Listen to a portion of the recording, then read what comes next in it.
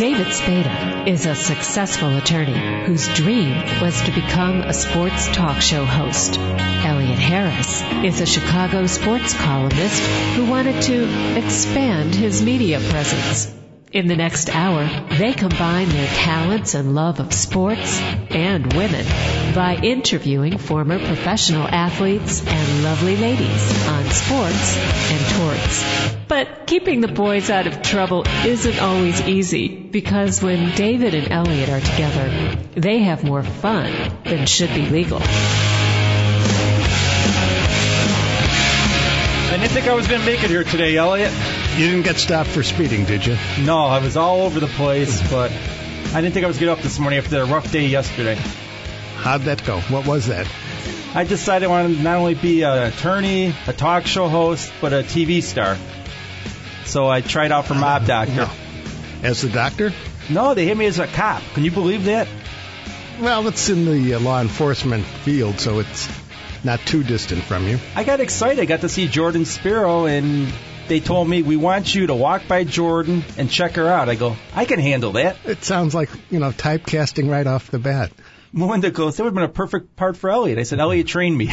I'm his young protege. There you go. And? After 5 takes, the last one that was perfect, except they were one reel short, and then they went to a female officer to check her out, which I don't get it, but that's probably why they were canceled, with decisions like that. Maybe they're shooting for a different demographic. I don't know. But it was interesting. But they don't talk to the talent, don't take pictures. Wait a second. I thought you're the talent. That's what I thought. They didn't think so? No. When I was leaving, the guy who told me to check her out looked at me and goes, you can go now, whoever you are. I'm like, okay, whoever you are. Well, let me check my business card. I'll figure out who I am. My dad was laughing. He's like, you file a comp case for getting sick there on the set? Because there was an animal, basically deteriorating in the walls, and they were calling the exterminators. It reeked there. I'm like, ugh. No, that wasn't part of the storyline? No, I didn't know there was a studio. It's a Taylor Street. When you hear Taylor Street, you think of... I think of Italian restaurants. Right. This Taylor Street was Central and Roosevelt Road. Okay. And there was I guess there was a street called Taylor Street there. I think it's an old Sunbeam building they turned into a studio. Okay. But...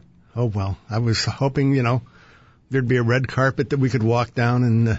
You'd be the star and all that good stuff. We'll have to wait for another day. That's on Melinda said, you're going to get blacklisted now. You're not going to be doing any more extra work. I said, that's okay. If they want me, they know where to find me. Maybe they'll save you for a starring role. Well, let's get to an interview we taped with Bob Rosenberg earlier in the week. Elliot, what's going on? You should bring a lovely lady in studio. Well, a change of pace is always appreciated, right? Or not. Or not. Bob Rosenberg, world famous official scorer for the Chicago Bulls, Chicago White Sox, Chicago Cubs, Chicago, you name a team, you've done them. The Blackhawks. The Bears. The Bears. The Fire. The Fire. The Sting. The Sting. The lacrosse team. The Shamrocks. The Shamrocks. The lingerie football? No. Although he did have interest in that sport, I will admit. Yes, I did. Bob, how did you get started? Well, in basketball, I was going when the Zephyrs and the Packers were here, which is the Washington Wizard.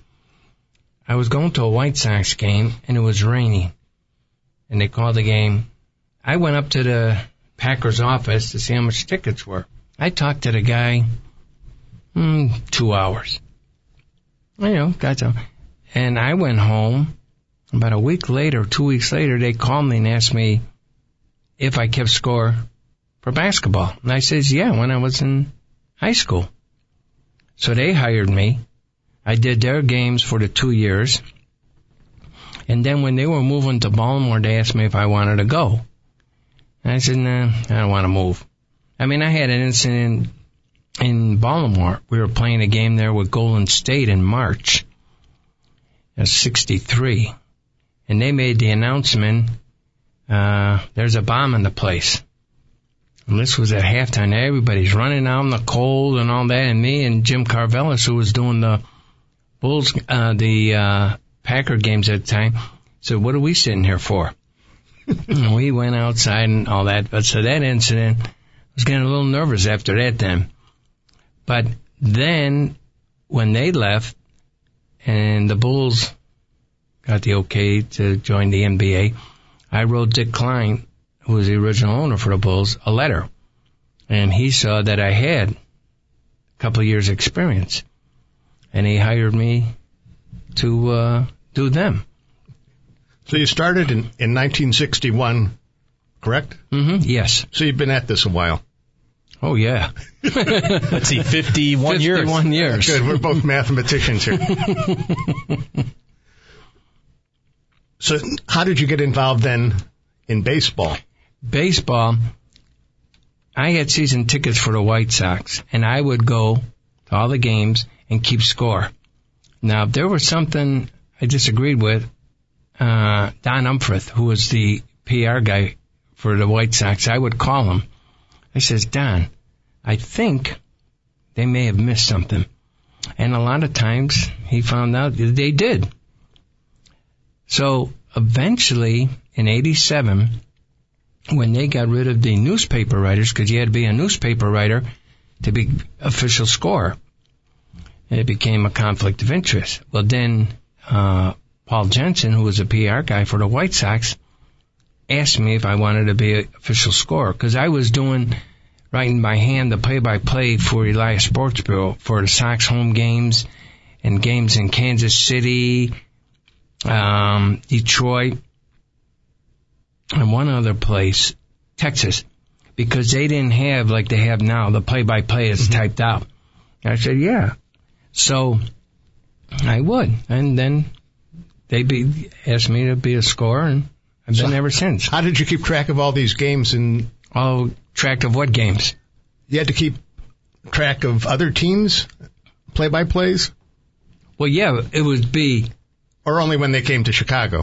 No, only when... Oh, no. Texas, Boston, Kansas City, I had to do it off TV. Write it by hand, the play-by-play. I mean, you didn't have a satellite, or did you have a big satellite at your house? How did you do it? Or did you listen to the radio? Only when the Sox played there. Oh, okay. Okay.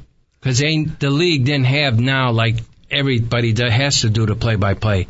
And same with basketball. Right. Everybody's got to do the play-by-play and send it in. Yeah, because, I mean, I go on the internet now, and during the game I could see the play-by-play running score, what's going on. Right. So have you had to have a real job, or have you always just... Not just,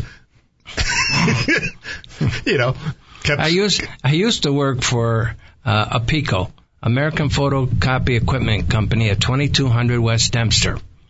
Okay. And I lived a couple blocks from there. I used to work every day there. Evanston High School, I went there, walked to Evanston High School every day. So everything was close by. I didn't need a car. But I worked there for 10 years till they went out of business. And then when they did, I helped my brother at his deli in Northbrook for about, 3-4 years. But at the start of a year, you can now say, okay, baseball, I'll have at least 81 White Sox games, 41 Bulls games, plus exhibitions. No, let's say 65 White Sox games and 31 Cub games. I don't want to do them all like I used to. It's too much. Back? Oh, yeah. Even now, the weekends, it's tough. I don't work weekends at Wrigley unless a guy can't make it. Okay. But you do work all the Bulls home games. Yes. Because you have missed only 2 games in the franchise's entire history at home games. Those two games came in 2000 when you took a little side trip to Tokyo to watch the Cubs and the Mets play. I didn't go to watch the Cubs and Mets play. I was working. To work. Well, do people appreciate that you're actually working, or do they think, boy, you got the greatest job in the world? Well, they say you got the greatest job. I said, well, then you sit there day in and day out when a team is losing or it's a bad game and see if you don't fall asleep. I mean, how do you stay awake during some of these games? It's tough. Like the other night when we had a timeout, I closed my eyes to rest him, and Taj Gibson came up. Gives you a little nudge, time to wake up. So with 22,000 people there and all the noise that's going on during the timeouts, you're oblivious to that. Yes. And sometimes, a couple of years ago, they had me on the board. Sleeping? Yes. So where do you sit during the Bulls games? Right at midcourt. So Jordan never got you with the talcum powder. No, He used to get that was Johnny to Riker. you're right. That was to my right. Pippen would come over and we do fist pound, and now it's me and Boozer, Taj Gibson, and Dang. The Lovables don't do anything to you? They do, but they can't do anything. You mentioned before we went on the air about a little cake incident. What happened? It was my 2000th game, and I guess they had this plan. And there was a timeout in the first quarter, about 6:49 to go, and my eyes were tearing, so I took my glasses off to wipe my eyes. And I see this clown coming with the cake, Benny the Bull, and 2 candles. And he says, Bob, blow these out. So I go to blow them out. He shoves it in my face. And it's all over. And then he burned me under my left eye, which the doctor put something on at halftime. Then you called your attorney for a workers' comp case. And I didn't know you then. I think we're just drumming up some business for you, David. So did you get to eat the cake at all or No, not? I never got to taste it. Boozer did. He said it was good. Well, you had enough of the icing all over Yeah, you. but I was just trying to, because it was during the game. They were coming back in, Right. and here it's all. And, if I'd had my glasses on, I wouldn't have been able to see and trying to get all that greasy stuff off the glasses. I was hoping the girls were going to lick it off. That's another story. Or Violet Palmer. That's another Yeah. program. Was she there that day? I don't know. It seems like she works all the games whenever I'm turning them Nah, on. she's only been here once this year. She doesn't come very often here, Violet, and she's very nice. So at a Bulls game, what is your official capacity? I mean, what are you responsible for? All the baskets, free throws made, free throw attempts, personal fouls, timeouts, 3-point attempts, and especially when it comes into the last 2 minutes of a game, you got to know how many timeouts a team has, and then after the 2-minute mark in the fourth quarter, if you have 2 timeouts and a 20, it goes to 1 timeout and 2 20s. And you got to make sure you're on top of that. Okay. So you don't start and stop the clock, though. Not me. That's somebody else's problem. Right. You got enough on your plate. But, for doing it so many years, I could do it with my eyes closed. Do you take any satisfaction seeing records get broken like Darwin Barney with the airless streak at second base and Sandberg had it for a while? Not at all. It don't make any difference to me. When I work a baseball game, I do not look at the stats to see if a guy has got a hitting streak or how many errors he's made. I don't do that. A lot of scorers do. And I think that sometimes makes them make a decision on a call. Like, there was a call against Pittsburgh that it was an error. And the official scorer called it a hit. And I worked the next day, and I said to the PR guy from Pittsburgh, I said, Jimmy, come on, tell me that wasn't an error. Bob, it was. But do you think I'm going to go down there and tell them to take a hit away from my player? No, I understand that. But take Galarraga with the Tigers, who had the perfect game going. Would that have influenced you at all? No, because once the umpire said he was safe, it's a hit. I can't give him an error. So you can't overrule the umpire. Because I know you'd hear Sano on the broadcast saying, I think Rosenberg might change the call here. Yeah, I could do that. But if it's if the ump calls him safe, that's a hit. Unless the guy bobbles it. Right. But he didn't. Right. He was out, but I can't give him an error.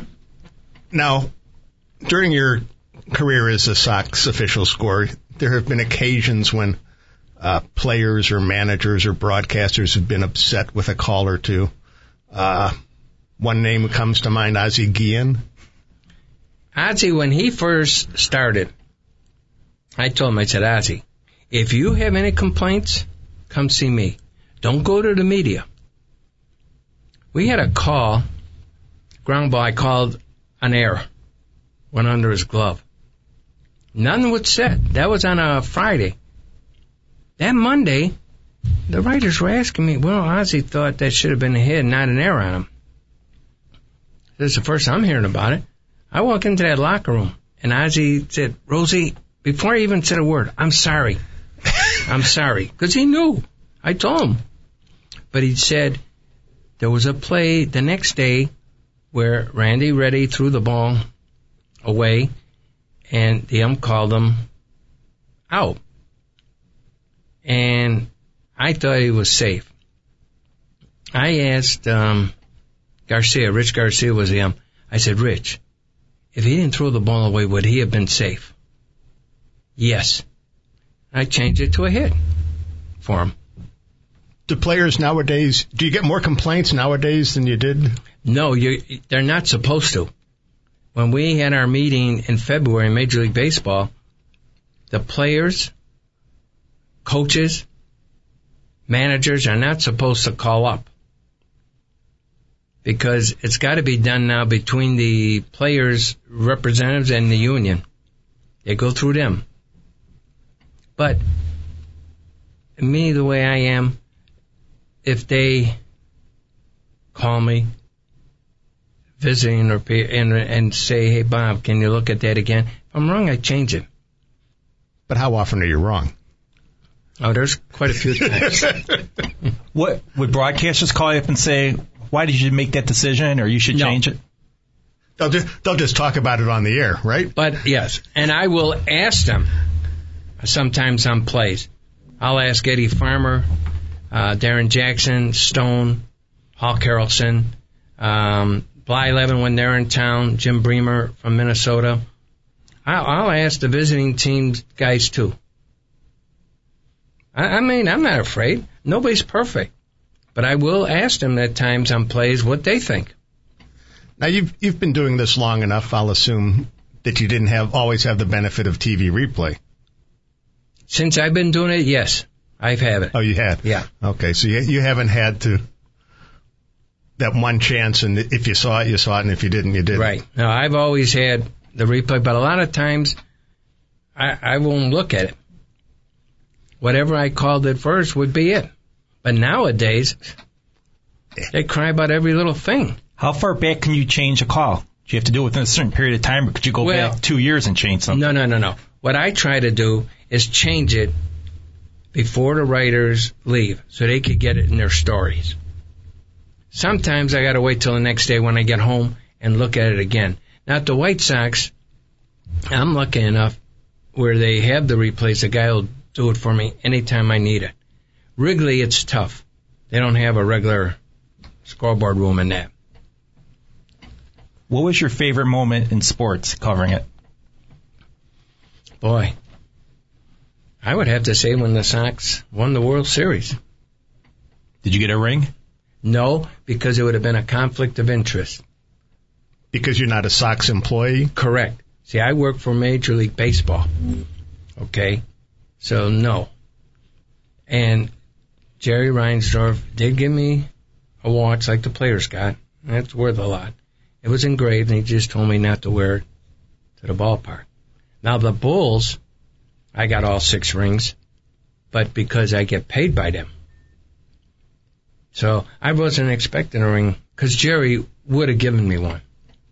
Jerry is one of the nicest guys you could ever work for, Reinsdorf. So when you retire, there might be a ring as part of your... You never know. But you're not going to retire. No. Not right now. It's not stressful.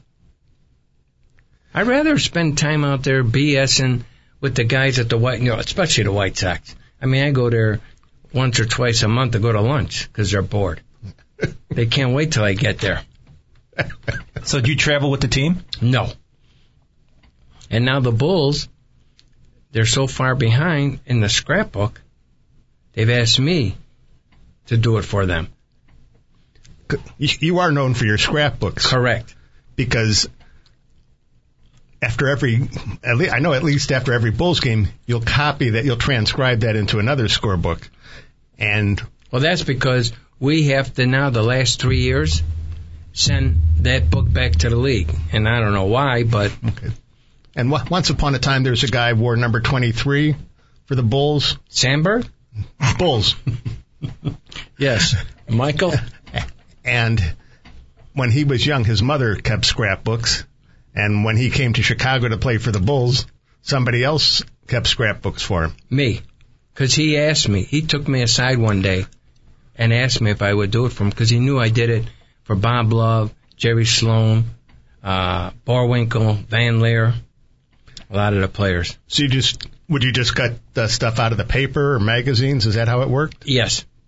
And put the dates on them, and then just give it to them, and they would put it in box scores of every game and things like that? How long did you do that for him? Michael, as long as he was here. Did it get easier with the digital age? Because now all the scrapping seems like it's digital, cut and paste. No, I still... You do it the old-fashioned way. So you were into scrapbooking before it became this popular 21st century phenomenon. I'm the only one who has the Bulls scrapbook from day one when the NBA said Chicago's getting a team. The first 7 years, I got them in 19 by 23s. They're all laminated, because when I worked for a Pico, we had a laminator. I would laminate them.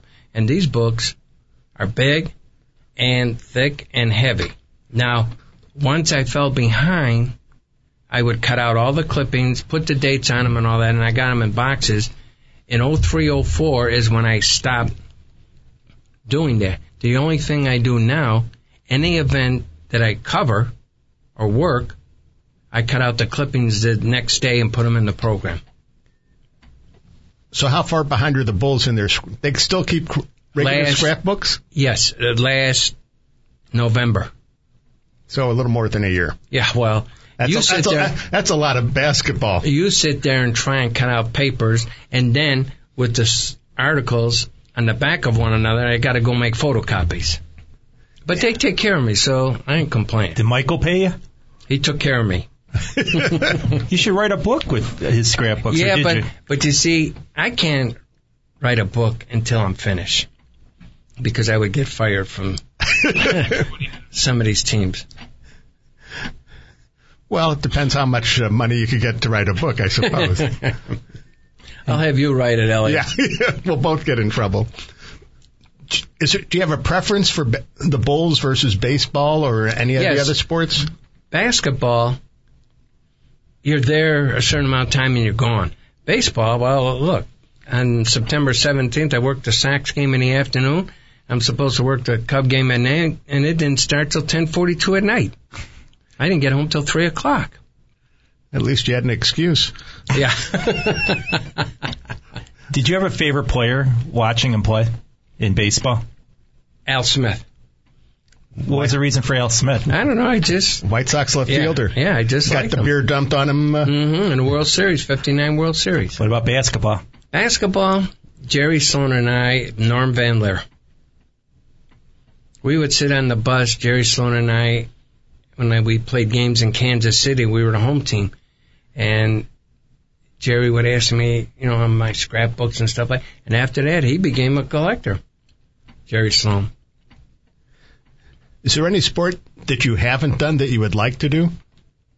No, I think I've done them all. I mean, I've done the Bears, soccer, the Sting, lacrosse, the Shamrocks, hockey, the Blackhawks, and then the White Sox, Cubs. Was there a player that was a pain in your butt? Yes. Who was it? Jack McDowell. Why was he? He would call up all the time. One day, Bernie Williams hit a ground ball to Graybeck at short. And it was slippery out. Graybeck fumbled it, but Bernie Williams had it beat. Well, of course, they get 2 runs. He calls me, Bob, don't you think Graybeck should have had an error? I said, why, Jack? I said, it was a tough play. Bernie Williams had it beat out. I said, because you want the 2 runs to be unearned? Another day, Frank Thomas came in. He slipped. He didn't touch the ball. Base hit. He says, calls me again. Don't you think Frank should have got an error? I said, Jack, he didn't touch the ball. And in that game, they scored 3 runs. And he wanted them to be unearned. Now, I had an incident with Ventura. I called an error on him, and Fernandez was pitching. They get 2 runs. I'm at the batting cage the next day, and Robin says to me, Rosie, how about if I hit some ground balls to you? I said, Robin, I've played baseball. He said, Bob, I thought that could have been a hit. I said, well, I'll look at it again. He says, if that's going to change the runs to make them earn, don't change it. I said, Robin, it will. He says, leave it the way it is. Now, Boggs, a couple days after that, Clemens was pitching. And the guy called air on him. He called up to the press box, Boggs. That was not an error. They changed it to a hit to take the unearned runs away from Clemens. Now, that's the difference between players that I've dealt with and players there. Were you tempted to tell Graybeck, you know what? Can you believe he's saying this? Why don't you talk to him? Or you attempt to tell McDowell, you know what? If Graybeck says it's an error, then I'll make it an error. Yeah, I wouldn't go down and say anything like that. You've had some pretty memorable games at which you were the official scorer at baseball. I will assume, one that stands out, and then you've talked about before, is Andy Hawkins' no-hit loss to the White Sox. July 1st, 1990. That was the 80th year of the ballpark, too. And the guy who was running the scoreboard was new. That was his first game. And when hit the ball to the third baseman, Sosa, he put a base hit. And Dana Noel, who was the assistant PR for the White, he said, Rosie, look at stumps all over your head. I said, what for? Did you hear me make the call yet? And I called it an error. Well, the next day, I'm down on the field, I'm talking to Hawkins. He says, Bob, did you ever change that call? I said, Andy, no. I said, we had a new guy running the scoreboard, and he put up base hit. I've never, ever called it a base hit and then changed it. Do you get caught up in the moment, like when a guy's pitching a no-hitter or a perfect game? No. I don't even think about it. But on some level, are you aware of it? Yes. I'm aware of it because they keep calling me. To let you know. Rectal and them to tell me, are you nervous? So they know that I know. But no, I call it whatever happens. Now, you are well known in press box, or certainly in the press boxes in Chicago, for when a pitcher would throw a ball that the catcher cannot catch, and we get this wild pitch. There we go. That's become sort of a trademark of yours. You find a lot of people copying that style, or no, not really. I haven't heard anybody that's copied it. If they did, fine. Who cares? You've been a sports fan your whole life, covered the games, keeping score. Were you ever awestruck by a player when you met him? No. No, I wasn't. And I mean, the first one that I really met, well, it would have to be Walt Bellamy when he played for the Packers Zephyrs. And I ran into Walt about a year ago, and he still remembers me. And Don Nelson. Every time they would come here, Don and I would talk about the old days when he was with the Zephyrs, and I had some old pictures that I made copies for him. He didn't have fish ties back then, did he? No. Or the Dick Motta suits. No. Is it easier now at Bulls games keeping track of stuff with everything computerized? Yes, because I don't have to do everything. When I first started, my late wife and I, we did everything, rebounds, shots attempted, the minutes played, because not until the ABA came where they got offensive, defensive rebounds, we only had to keep track of rebounds. No block shots, no steals, turnovers, all that. And we didn't have to, or three-pointers, three-point attempts. We didn't have all that. So it was easy. How did you do it by hand before the age of computerization? It wasn't hard. The game wasn't as fast as it is today. But sometimes a ball would be on the backboard, go up for a rebound, tap in. Okay. We had an incident in East Chicago, Indiana. We were playing Philadelphia. Chamberlain comes up to the guy who was sitting next to me doing the rebounds. He says, I could get that many rebounds sitting on the floor. Well, they reported it to the league. The league calls me, give Chamberlain 10 more rebounds for that game and give Walt Bellamy 10 more for that game. That's how they used to do it. Just out of thin air? Mm-hmm. We played a game in Evansville. The one time I couldn't make, they didn't ask me to go. And when we played in Evansville, we're the home team, they got to take me. Well, you know Ben Bentley. Yeah. Okay. They go there, and they have the group from Evansville do it. Well, for the whole game, Oscar Robertson had 3 assists, and that's all the whole team had. Well, the league was wondering what went on here. And they fined the Bulls $5,000. Ben Bentley tried to tell him, well, Bob couldn't make it. He couldn't get off work, which... Stretching the truth? Right. But here, 3 assists. For a guy who averaged a triple-double. And nowadays, every game in the NBA, the league goes over. And there are times they change it. Like Lou Alding mentioned to me he thought he was short a couple of rebounds. I said, Lou, the league will look at it. They check. I don't have to tell them anything. They check everything, and they found them. Is that because of Vegas? I mean, because I know the NBA had the issue with the ref about 5 years ago with the covering the spreads and things like that. You think they're watching that now?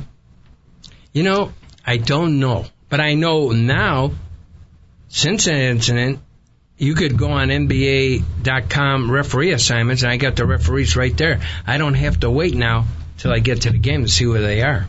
You couldn't do that before. Do different refs call the games differently, and you know what to expect in terms of fouls? Nah, not really. You don't know with them. They could call one. A lot of times, the way the coaches stand up now, especially Tibbs. Oh, he's up all the time, half court. Right. Tommy Edwards got to get up like that to see. The radio people cannot see.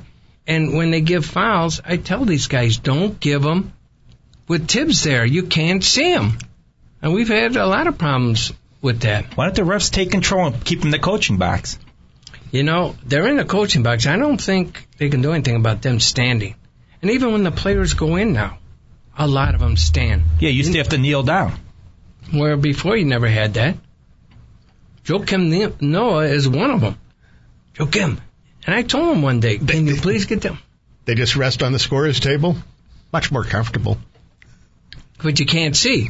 Minor details. And then I tell him, I says, well, now you know why we're short things.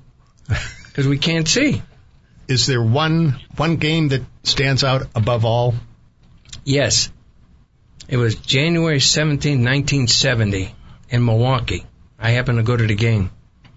Bulls are down by 15 with 1 minute and 58 seconds to go. And they had in their whole bench. And Milwaukee had a good team. Then it was down to 9 with about 40 seconds to go. Now it's down to 3 with 6 seconds to go, and the guy from Milwaukee let the clock go when Freddie Crawford was fouled for Milwaukee. Referee made him put it back to 3 seconds. Freddie Crawford makes the first one. It's a 4-point lead. And now they miss it. Bulls come down. Shalar Halleman hits a 2-pointer with a second to go. Milwaukee's throwing the ball in. Don Smith. It hits Jabbar's hand. The guy didn't start the clock in Milwaukee. Okay? So they get the ball back. He goes to throw it in, hits the back of the backboard. The Bulls get the ball. Halleman hits another one from the corner as the horn goes off to tie the game. And the Bulls won in overtime. I would have never, ever believed that if I wasn't there. Yeah. And that's the team with Kareem Abdul, or was he still Lou Alcindor then?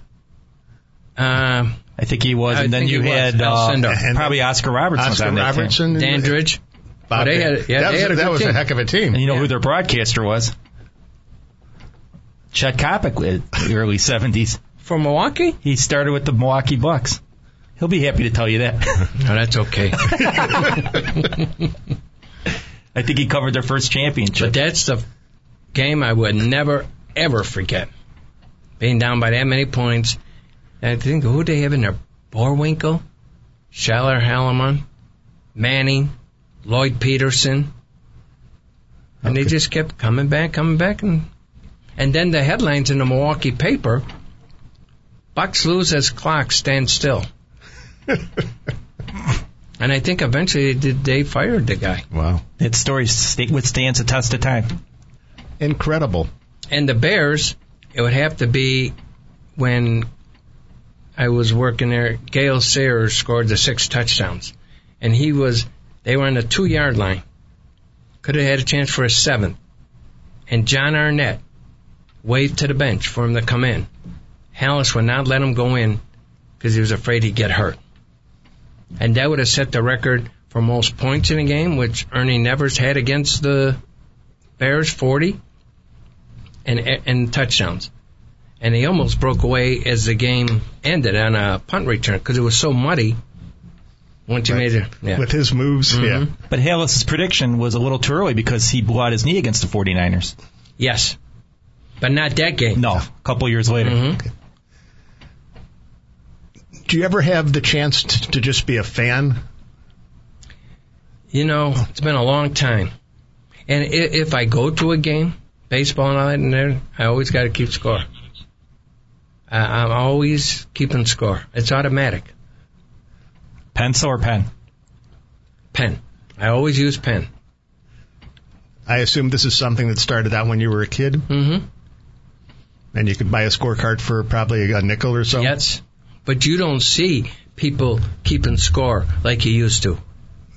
No, there'll be a few. A few, but not like the old days. Once upon a time, it was like everybody's in school. Right. They're writing down between outs and all that good stuff. Yeah, we've had season tickets since '82 with the Cubs, and I always kept score until about 15 years ago. I just stopped. Why?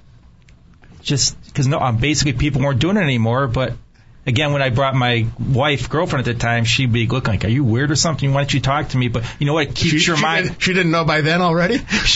But it keeps your mind in the game though, because a lot of times now look at my dad. What happened? I miss a play because I'm not paying attention because I'm looking at everything that's going on. Yeah, I've gone ever since I was a little kid. No matter if I went to a concert, a circus, I keep the program with the ticket stub, the reviews from the paper, and same every ball game I ever went to, Cubs, Sox, or whatever. Keep score and get the newspaper clippings. So if David and I want to start a Chicago sports museum, we should just go to your basement. Mm-hmm. You're welcome. We get a heck of a good start. The baseball museum has to come to you and ask for copies? Yeah, Connie did at one time. I don't know what happened there. Is that Connie Kowal? Yeah. Well, I think they're still looking for a place to build. Right. But that's been, 3 years? Yeah. Well, once they get that done, then they'll come back. Build and they will come. Something like that. Interesting career. Yes. And that's what I always wanted to do. And I was lucky. I'm one of the few people who I'm doing what I wanted to do. So this beats working for a living. Yes.